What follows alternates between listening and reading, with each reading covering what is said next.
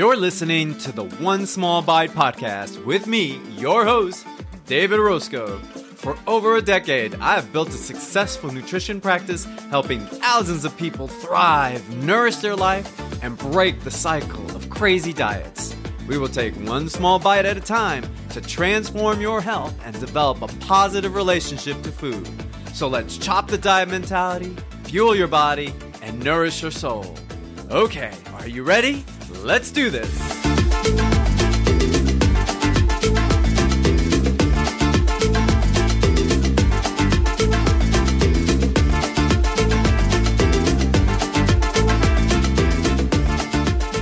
Hey everybody, welcome back. This is your host, David Orozco, with the One Small Bite podcast, where we chop that diet mentality so we can build an anti-diet and compassion-focused nutrition approach to building a positive relationship to food and your body.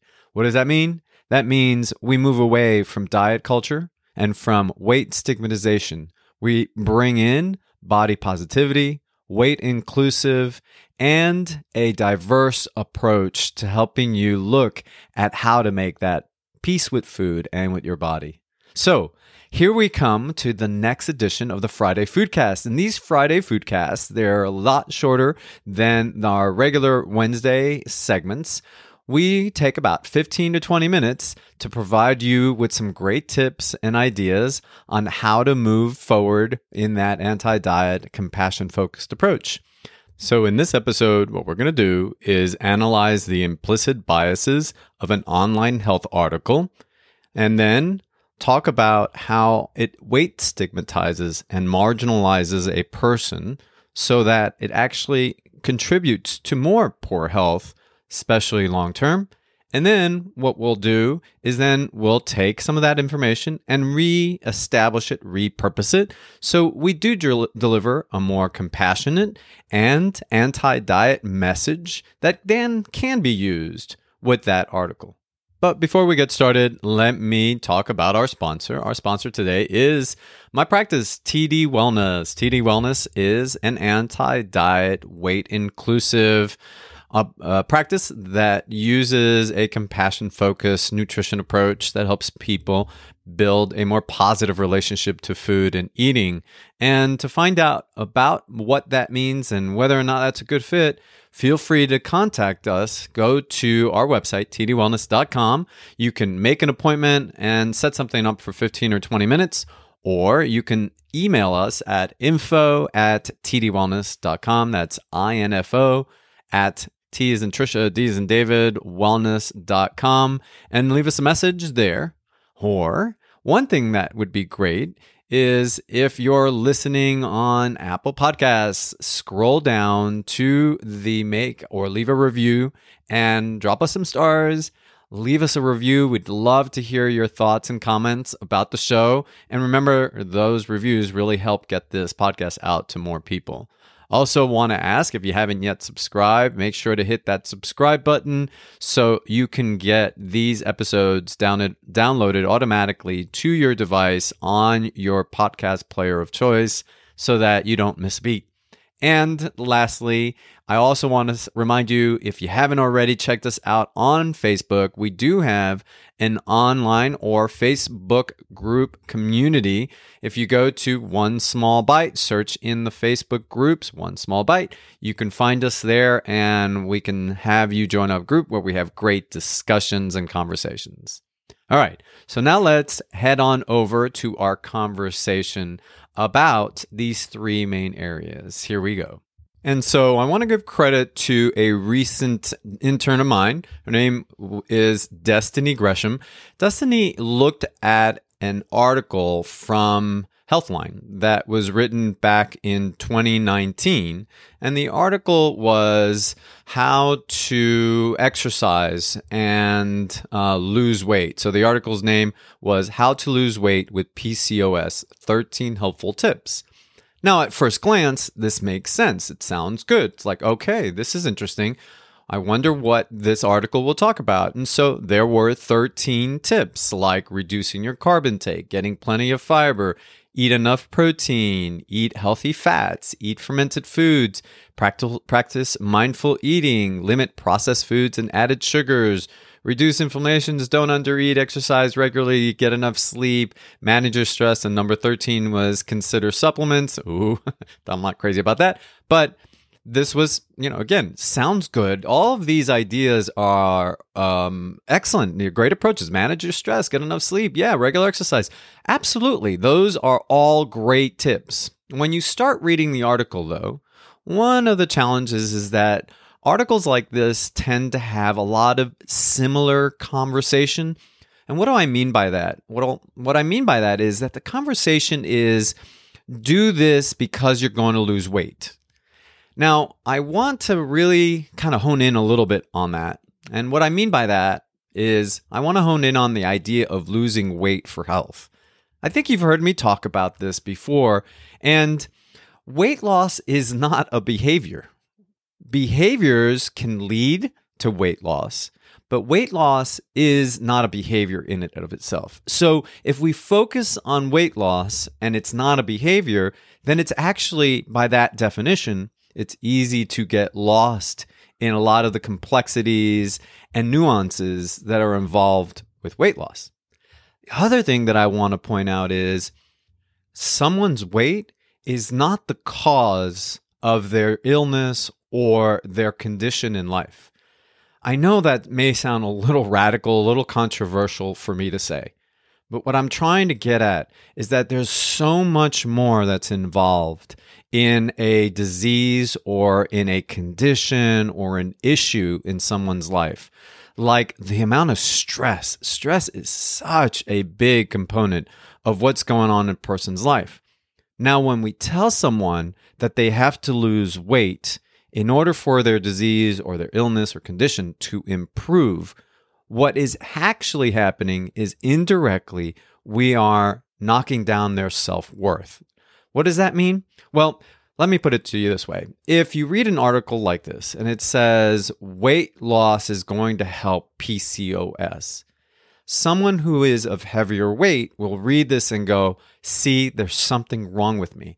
Now, they may not directly say that out loud or even think it exactly that way, but their confidence, their self-esteem, their worthiness, the person they think that they are gets fixed into this idea or this image of what society thinks you are. And that's just the person seeing themselves this way. It's not anybody telling them except when they read something like this article.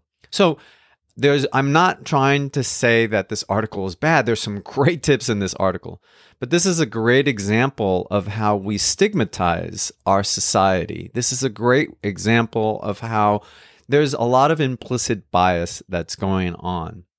So let me talk a little bit about one little area of this article, because this is what my intern found. So I asked her to pull out one or two studies cited in the article, and let's analyze it. And so what we did is we pulled the exercise part, or I should say she pulled the exercise part. She did a great job. So in the article, in tip number 10, it says, exercise regularly. Now, this is a great tip. It's a great recommendation, but it's extremely vague. And it's also saying something about movement, which is, again, it's nice, it's good, and regularly. I love everything about consistency. You guys know that that's one of my top 4 C's in my book that's coming out, right? Consistency. So regular movement is a great idea. Problem is that what's happening is in this article, this segment cited 2 studies. The first one was a study on how to lose weight with PCOS. So the article is a study or a secondary analysis of a 12-week exercise intervention for, and I'm using the O words here, overweight and obesity in inactive women. So that's curious. It's like, all right, that's one thing that made me wonder. The study looked at several women. Now, the study started with 117 eligible candidates, women with PCOS and non-PCOS, of childbirthing years, ages 20 to 40. As they started parsing it down, the total number of participants ended up being 16. 9 had PCOS, and then 7 were put in the non-PCOS group. So 16 total participants, 9 of which only had PCOS. Yet another flag. 9 women with PCOS does not make a cause and effect. In other words, you can't take a drug and apply it to 9 people and then say that works for the population. You have to have a larger sample size. So the sample size is very, very small. The participants number is very small. So that's another red flag in this study that I think should have been considered in this. And what they did is that they excluded people who were older than 40, younger than 20, if they had diabetes, if they had any recent weight change, which is a big factor here. So that's yet another little area that's not mentioned in this. And they also didn't take into consideration any race or ethnicity. So we don't know what the race or ethnicity of these women are, which is important because race, ethnicity, socioeconomic status, they're all determinants of health. If you heard that that episode with Michelle Gooden about social determinants of health, it's a big factor here, right? So yet you start seeing a lot of little red flags that are going on here. So let's get into what they did in this study. So they took these 16 women and they put them in an exercise intervention program. It's 12 weeks of supervised aerobic exercise training on a motorized treadmill.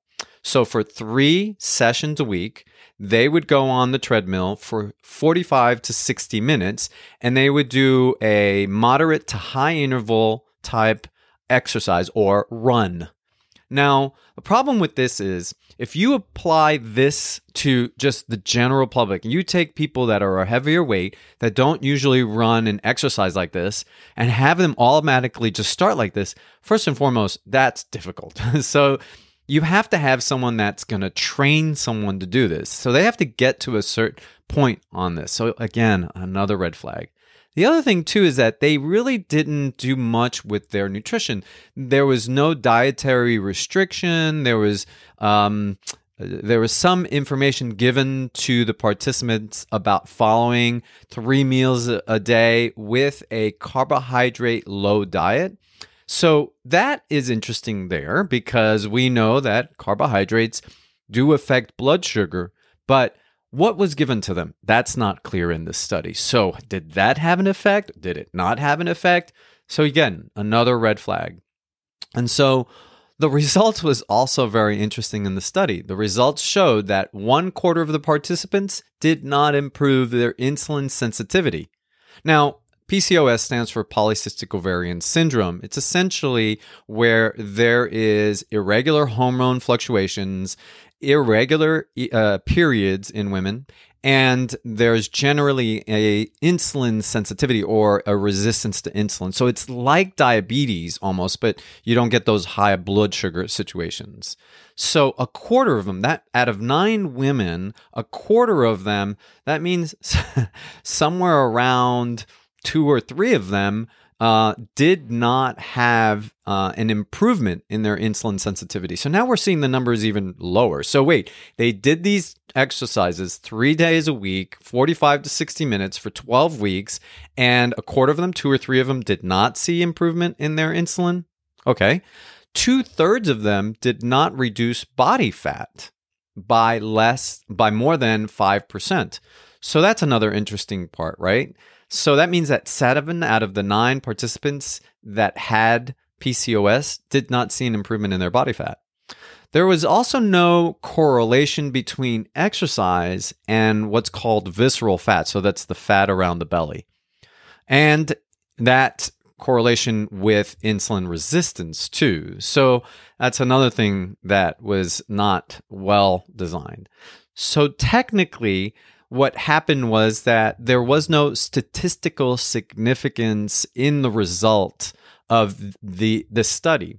While there was actually a little bit of weight loss, we don't know whether these women were able to sustain it, And more importantly, were they able to do this without having this intervention? In other words, having someone be paid to do these classes where they don't have to go to a gym. Now, again, if you're in a lower socioeconomic society or population and you don't have access to a gym or the money to pay for a gym or a trainer, this is not easy to do.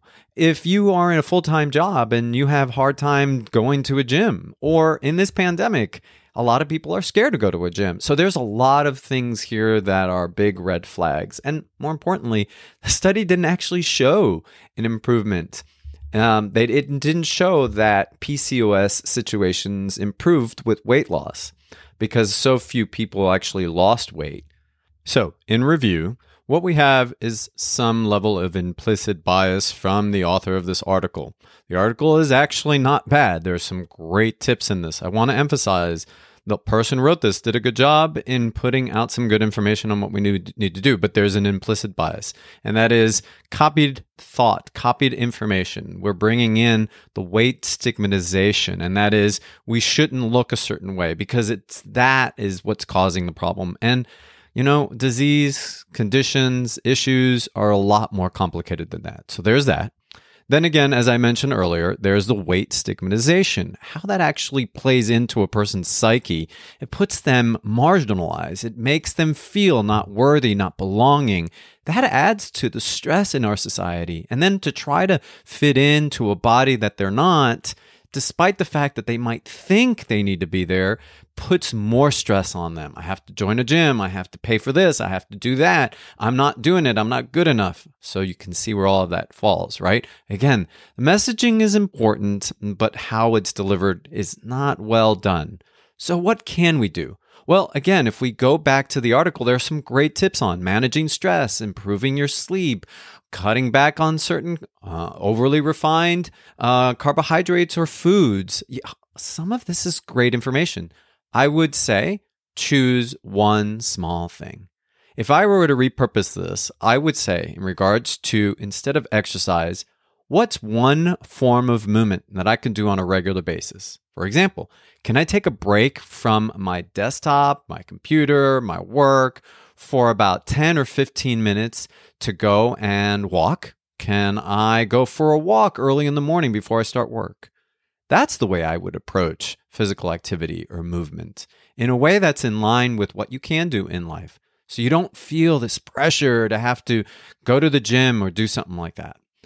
Now, don't get me wrong. I, like others, enjoy exercising. I enjoy going to the gym. I enjoy doing hard stuff like a 25, 30-mile hike along the Appalachian Trail with 40 pounds of weight on my back with a pack. And I like doing martial arts, and I love mountain biking and riding 20 to 30 miles on my bike with my buddies on Sunday. And don't get me wrong, exercise is great.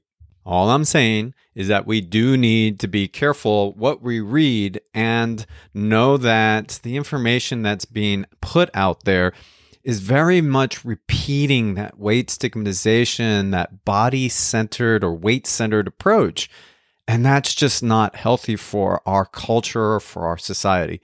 We need to do a better job of asking people to validate what they're talking about or look into some of the studies and not just go blind, because that's where social media in general, feeds us information, and it really starts seeping into our neural narrative, if you would.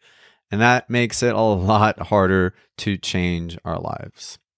So again, I want to thank Destiny for pulling this article and this study and doing this analysis.